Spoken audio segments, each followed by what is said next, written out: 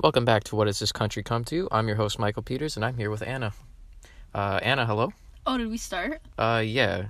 Oh, sorry. I was scrolling through Instagram and I wasn't paying attention. Social media really has taken over these past few years. I feel like it's had a huge impact on society as a whole.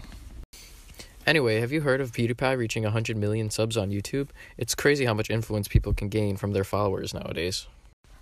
Everyone wants to become the next big influencer. It's kind of sad to see that social media has created such a negative effect on the American dream.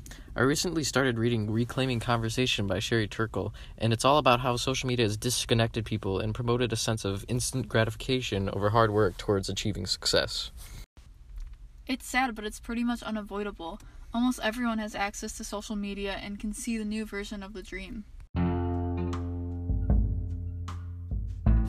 People can't just expect to obtain success through the laziness and disconnectivity promoted by social media.